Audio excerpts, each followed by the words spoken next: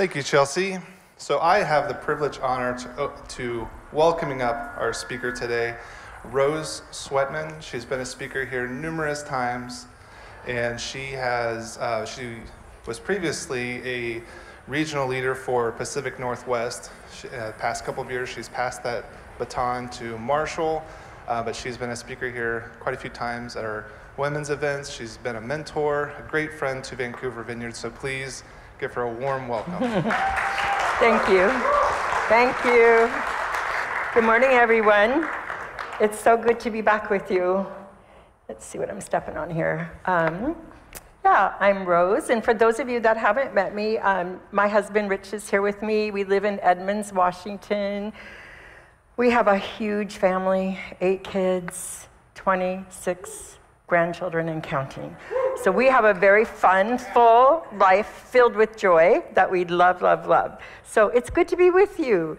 This morning, I'm wondering, how many of you know the story of Rip Van Winkle? For those of you that don't know that story, I don't really know it well. This is the part I'm getting at. He fell asleep for like 20 years, and when he woke up, culture had changed, the world had changed. He was very confused and it was hard for him to adapt. So this morning, I want to talk a little bit about, not Rip Van Winkle, but Lesslie Newbigin. Lesslie Newbigin, you can keep this slide up, Joel. He was a missionary to India. No, you can go back to the title slide, it's good. He was a missionary to South India from the UK. He went for almost 23 years, a little over 23 years as a missionary, and he did all kinds of amazing missionary work. He brought the Church of India into Christianity. Well, after 23 years of being on the mission field, he comes back to the UK and he's like, holy moly, everything has changed. We are now in a post-Christian culture. So then the body of his work became his, we call it a missiologist, somebody that studies the mission of the church. So the body of his work came across about how do we reintroduce the gospel into a place where the gospel once was flourishing, but no longer. And I would say that if we looked around our culture right now, that could be the case for some of us. So he began to writing, and a lot of his writings are under the title of Faith and Culture. And so his thinking was so impressed by what he saw and happened in India that he came back and gave the rest of his life to write and think and work with people about the mission of God in the world. Now you can bring this slide. Here's a famous quote by him. "The church lives in the midst of history as a sign, instrument, and foretaste of the reign of God. The church finds its identity and mission in what it points to as a sign, what it tastes like as a foretaste, and what it participates in bringing about as an instrument." That's a lot of words, but let me just break this down a little bit. A sign, the church is to be a visible sign of God's kingdom on earth. If we all, as the church, are following Jesus and to the best of our ability, doing and living out the values of the kingdom, that is supposed to point people to Jesus. Now, what is a very sad commentary these days is many places you can go out and interview people and ask them, what do they think about Jesus? And people will say, he's kind, he was loving, he was a prophet. Like they'll say all the positive things about Jesus. He's a good guy. Then you say, what do you think about the Christian church? Depending on where you live, you're probably going to get very different answers, but most of the time, it's not as gracious as the words we get about Jesus. I don't know if that's your experience or not, but I live in Seattle. That is my experience. So, in summary, Newbigin sees the church as both a prophetic witness to God's future kingdom, a living out of that kingdom now. So we talk a lot about that in the Vineyard, about the now and the not yet of the kingdom. With the incarnation, the life, death, resurrection, and ascension of Jesus, Jesus brought that kingdom, and when he rose from the dead, he started the whole process of new creation. So from the time that he rose from the dead until the time he returns, we're in the middle of God making all things new, and he calls us as the people of God, he invites us to participate in that mission, to take on living the values of the kingdom, to follow so deeply in love with Jesus that we are following his ways, and now we are living this alternative community to what we see out in the culture, and then that is to be a sign to people that God is alive and well. So I'm going to stop and pray right now because I just said a lot of words. I drank tea on the way here, and I think it had a lot of caffeine in it. So calm myself down. Blessed are you, O Lord our God, King of the universe, maker of all the work of creation. We love you.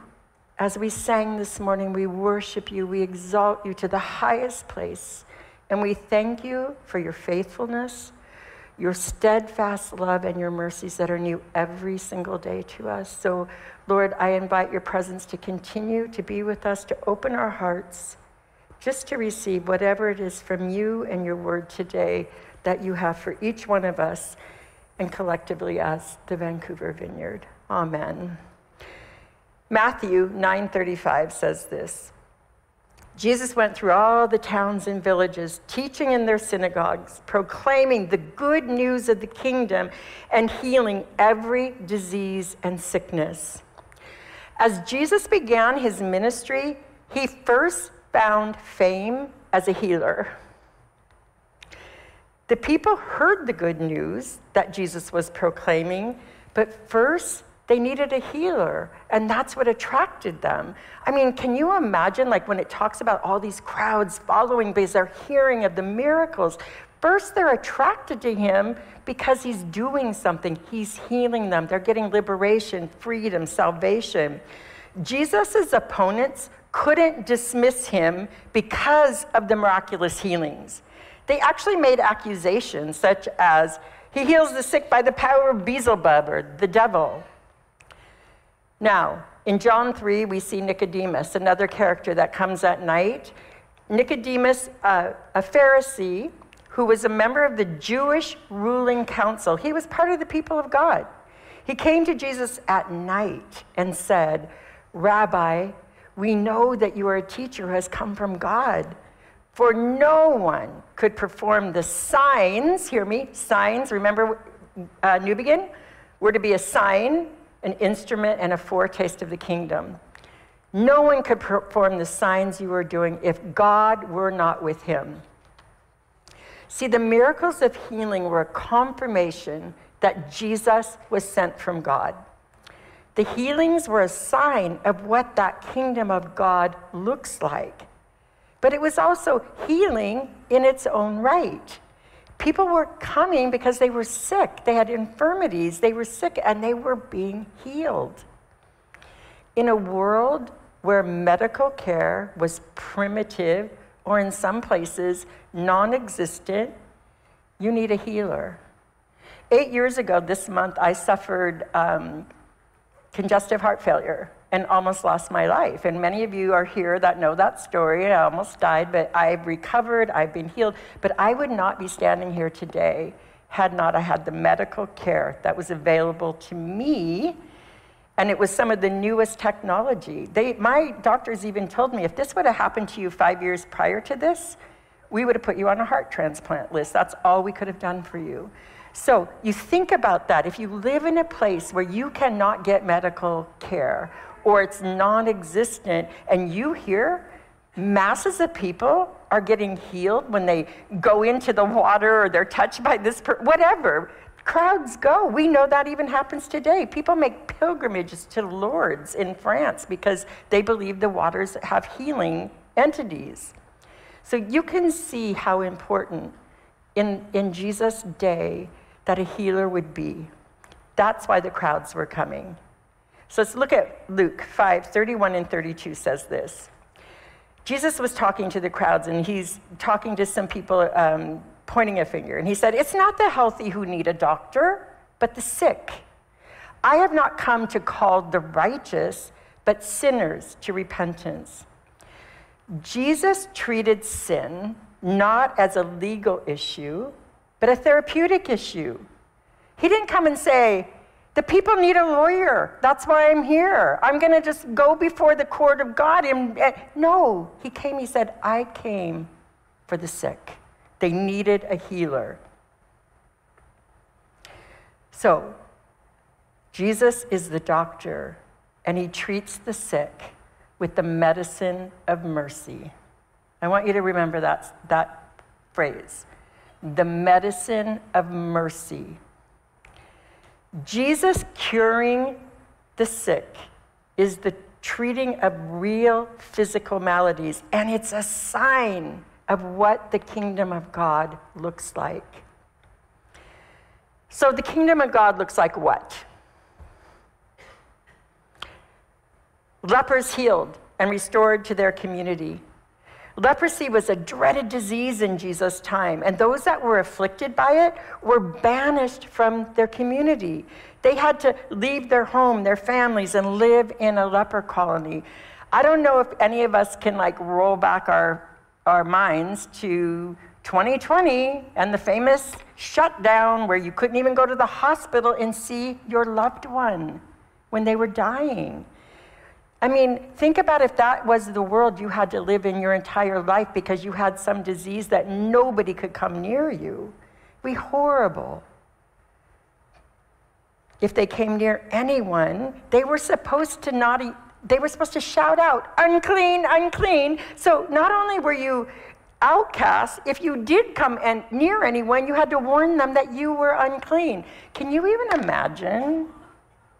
Going to the mall and walking down the aisle going, unclean, unclean, and everybody scattering. I mean, it was a horrible life. So he touched them and restored them not to health, but to community.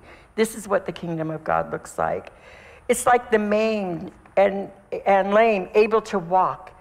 It looks like the man born blind to see for the first time. We sing, Amazing Grace, how sweet the sound that saved a wretch like me. I once was lost, but now I'm found. I was blind, but now I see, because the King has touched me. It looks like the demonized being set free and restored to their right mind. It looks like the woman the doctors could not heal and was also an outcast from community, touching the hem of his garment and being healed and now welcomed back into community. It looks like a little girl raised from the dead and restored to her family. That is the ultimate picture for us. That is what we hold on to. This thing that we're a part of, human history, has a trajectory and it's going somewhere. It's not going to just go around circle, circle, cycle, cycle. No, it has a target. It is going somewhere, and that is the restoration of all things and the resurrection of all of us, the living and the dead. That is where this thing is headed. And so when we see this little girl being raised from the dead by Jesus, that is a foretaste of what is to come. It is a sign of what is to come. So in Matthew 10, Jesus selects his 12 apostles, sends them on a mission to do what he's been doing. He says, as you go, proclaim this message. The kingdom of heaven has come near. Heal the sick, raise the dead, cleanse those who have leprosy, drive out demons. Freely you have received, freely give. He sends them out to preach the good news, to say the kingdom of heaven has come near.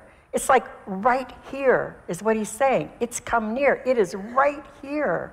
It's in your midst. He's telling them, go into the cities and tell the people the kingdom of God, God's reign and rule, it's near. It's right at hand. Reach out and take hold of it. That's what they were preaching. And then they healed the sick to demonstrate what God's kingdom is like. In the Gospels, we are told they went out and healing happened, but we don't have any account of it because the Gospels focus on Jesus.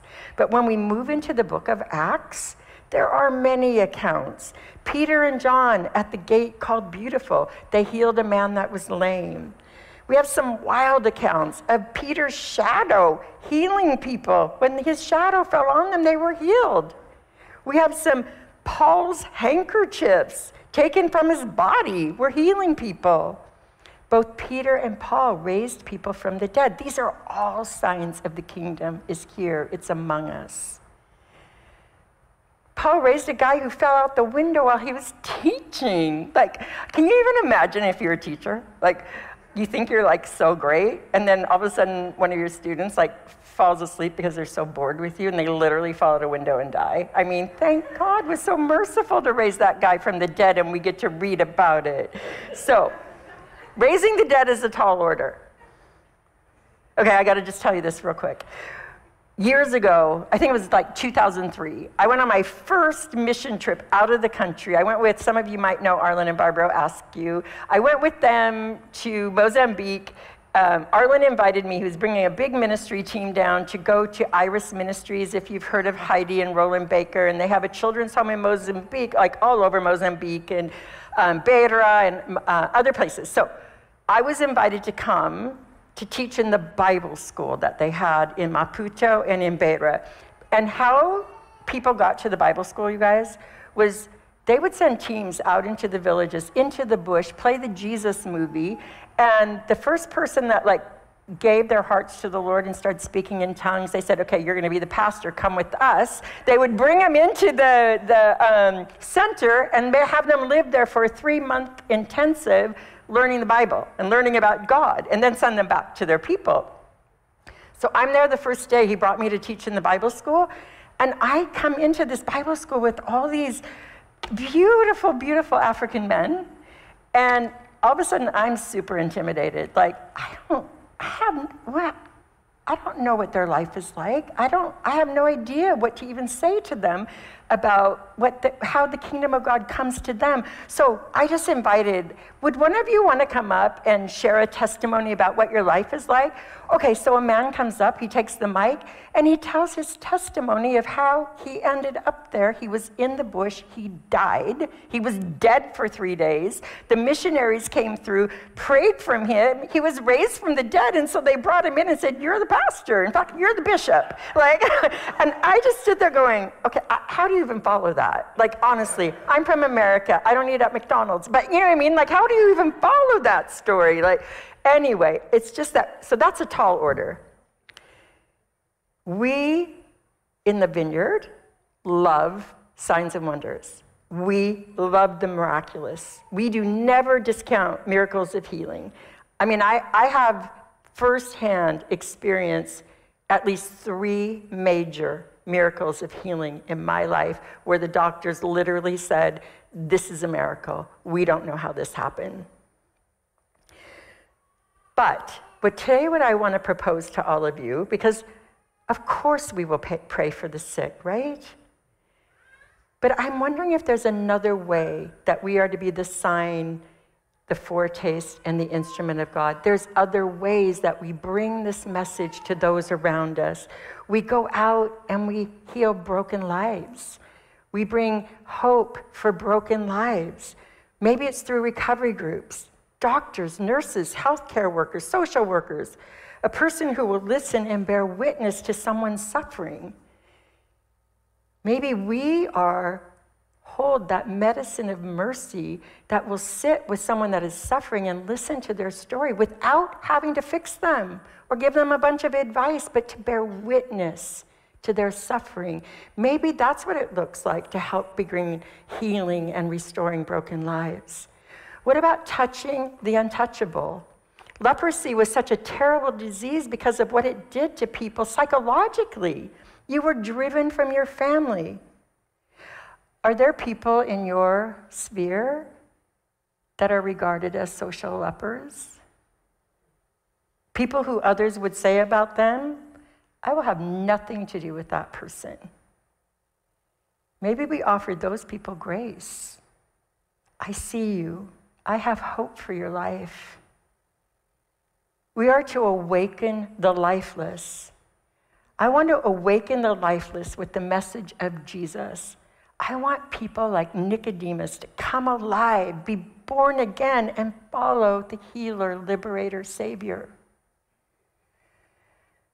Then we help people recover their true self. Seeing people set free from the powers of evil, sin, and death and come alive in Christ, there is no drug that can compare to that kind of dopamine hit in your brain when you see that happen. In an age where that's being described as the age of cynicism, age of anxiety, rage, chaos, as followers of Jesus, we are to offer hope. We're not supposed to condemn, we're supposed to offer hope. When we see people that are socially untouchable or we disagree with about whatever, theology, politics, culture, whatever, because it's kind of crazy out there. Would you agree?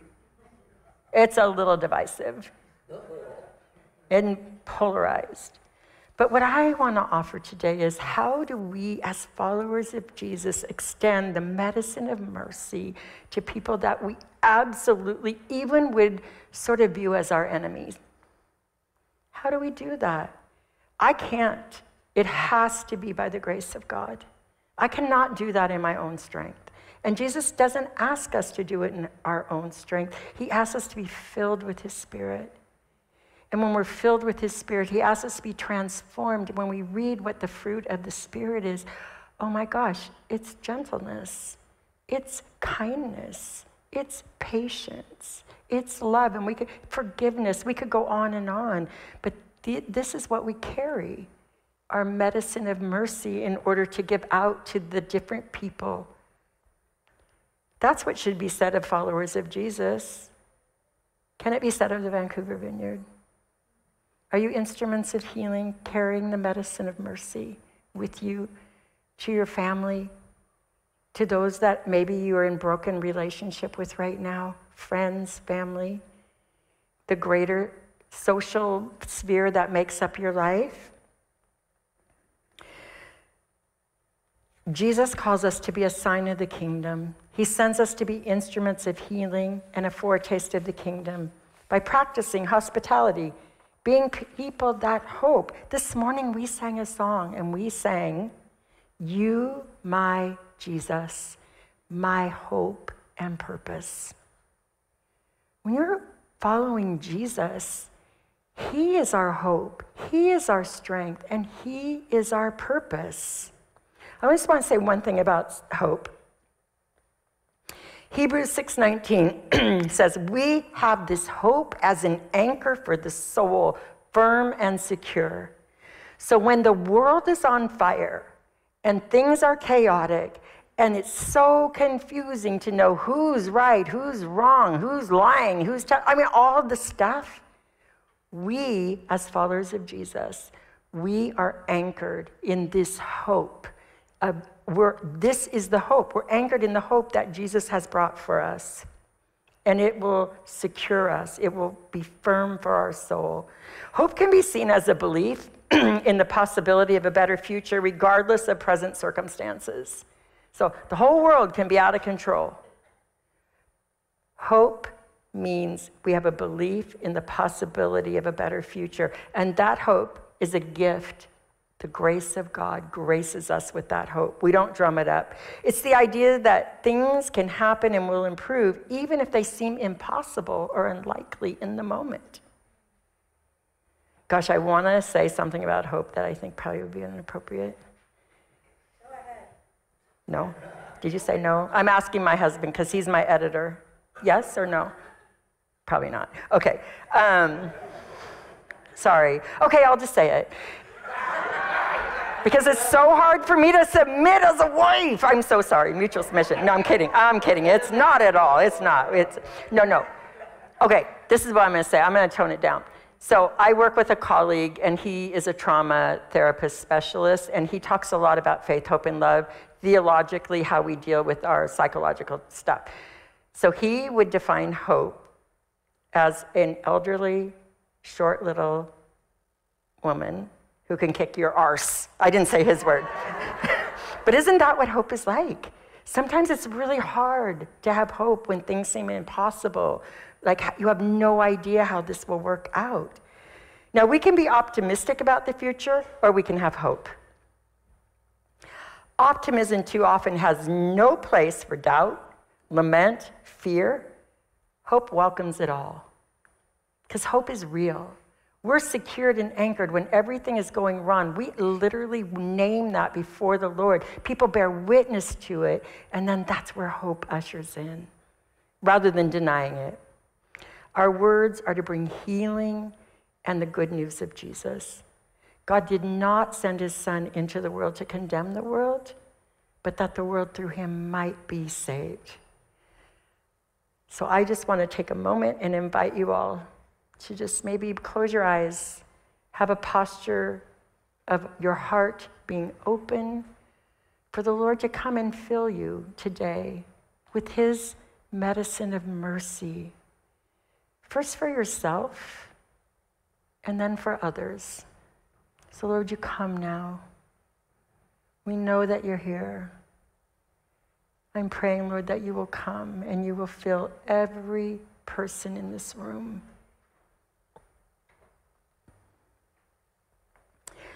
If we have prayer ministry people, I would really love for you to come forward at this time. And the rest of you, if you would just keep a posture of being open to what the Lord might be saying to you. And I want to do that right now. I want you just to, before the Lord, with a heart bowed and open, hold before the Lord the question, what is the mercy that I carry to give out to others?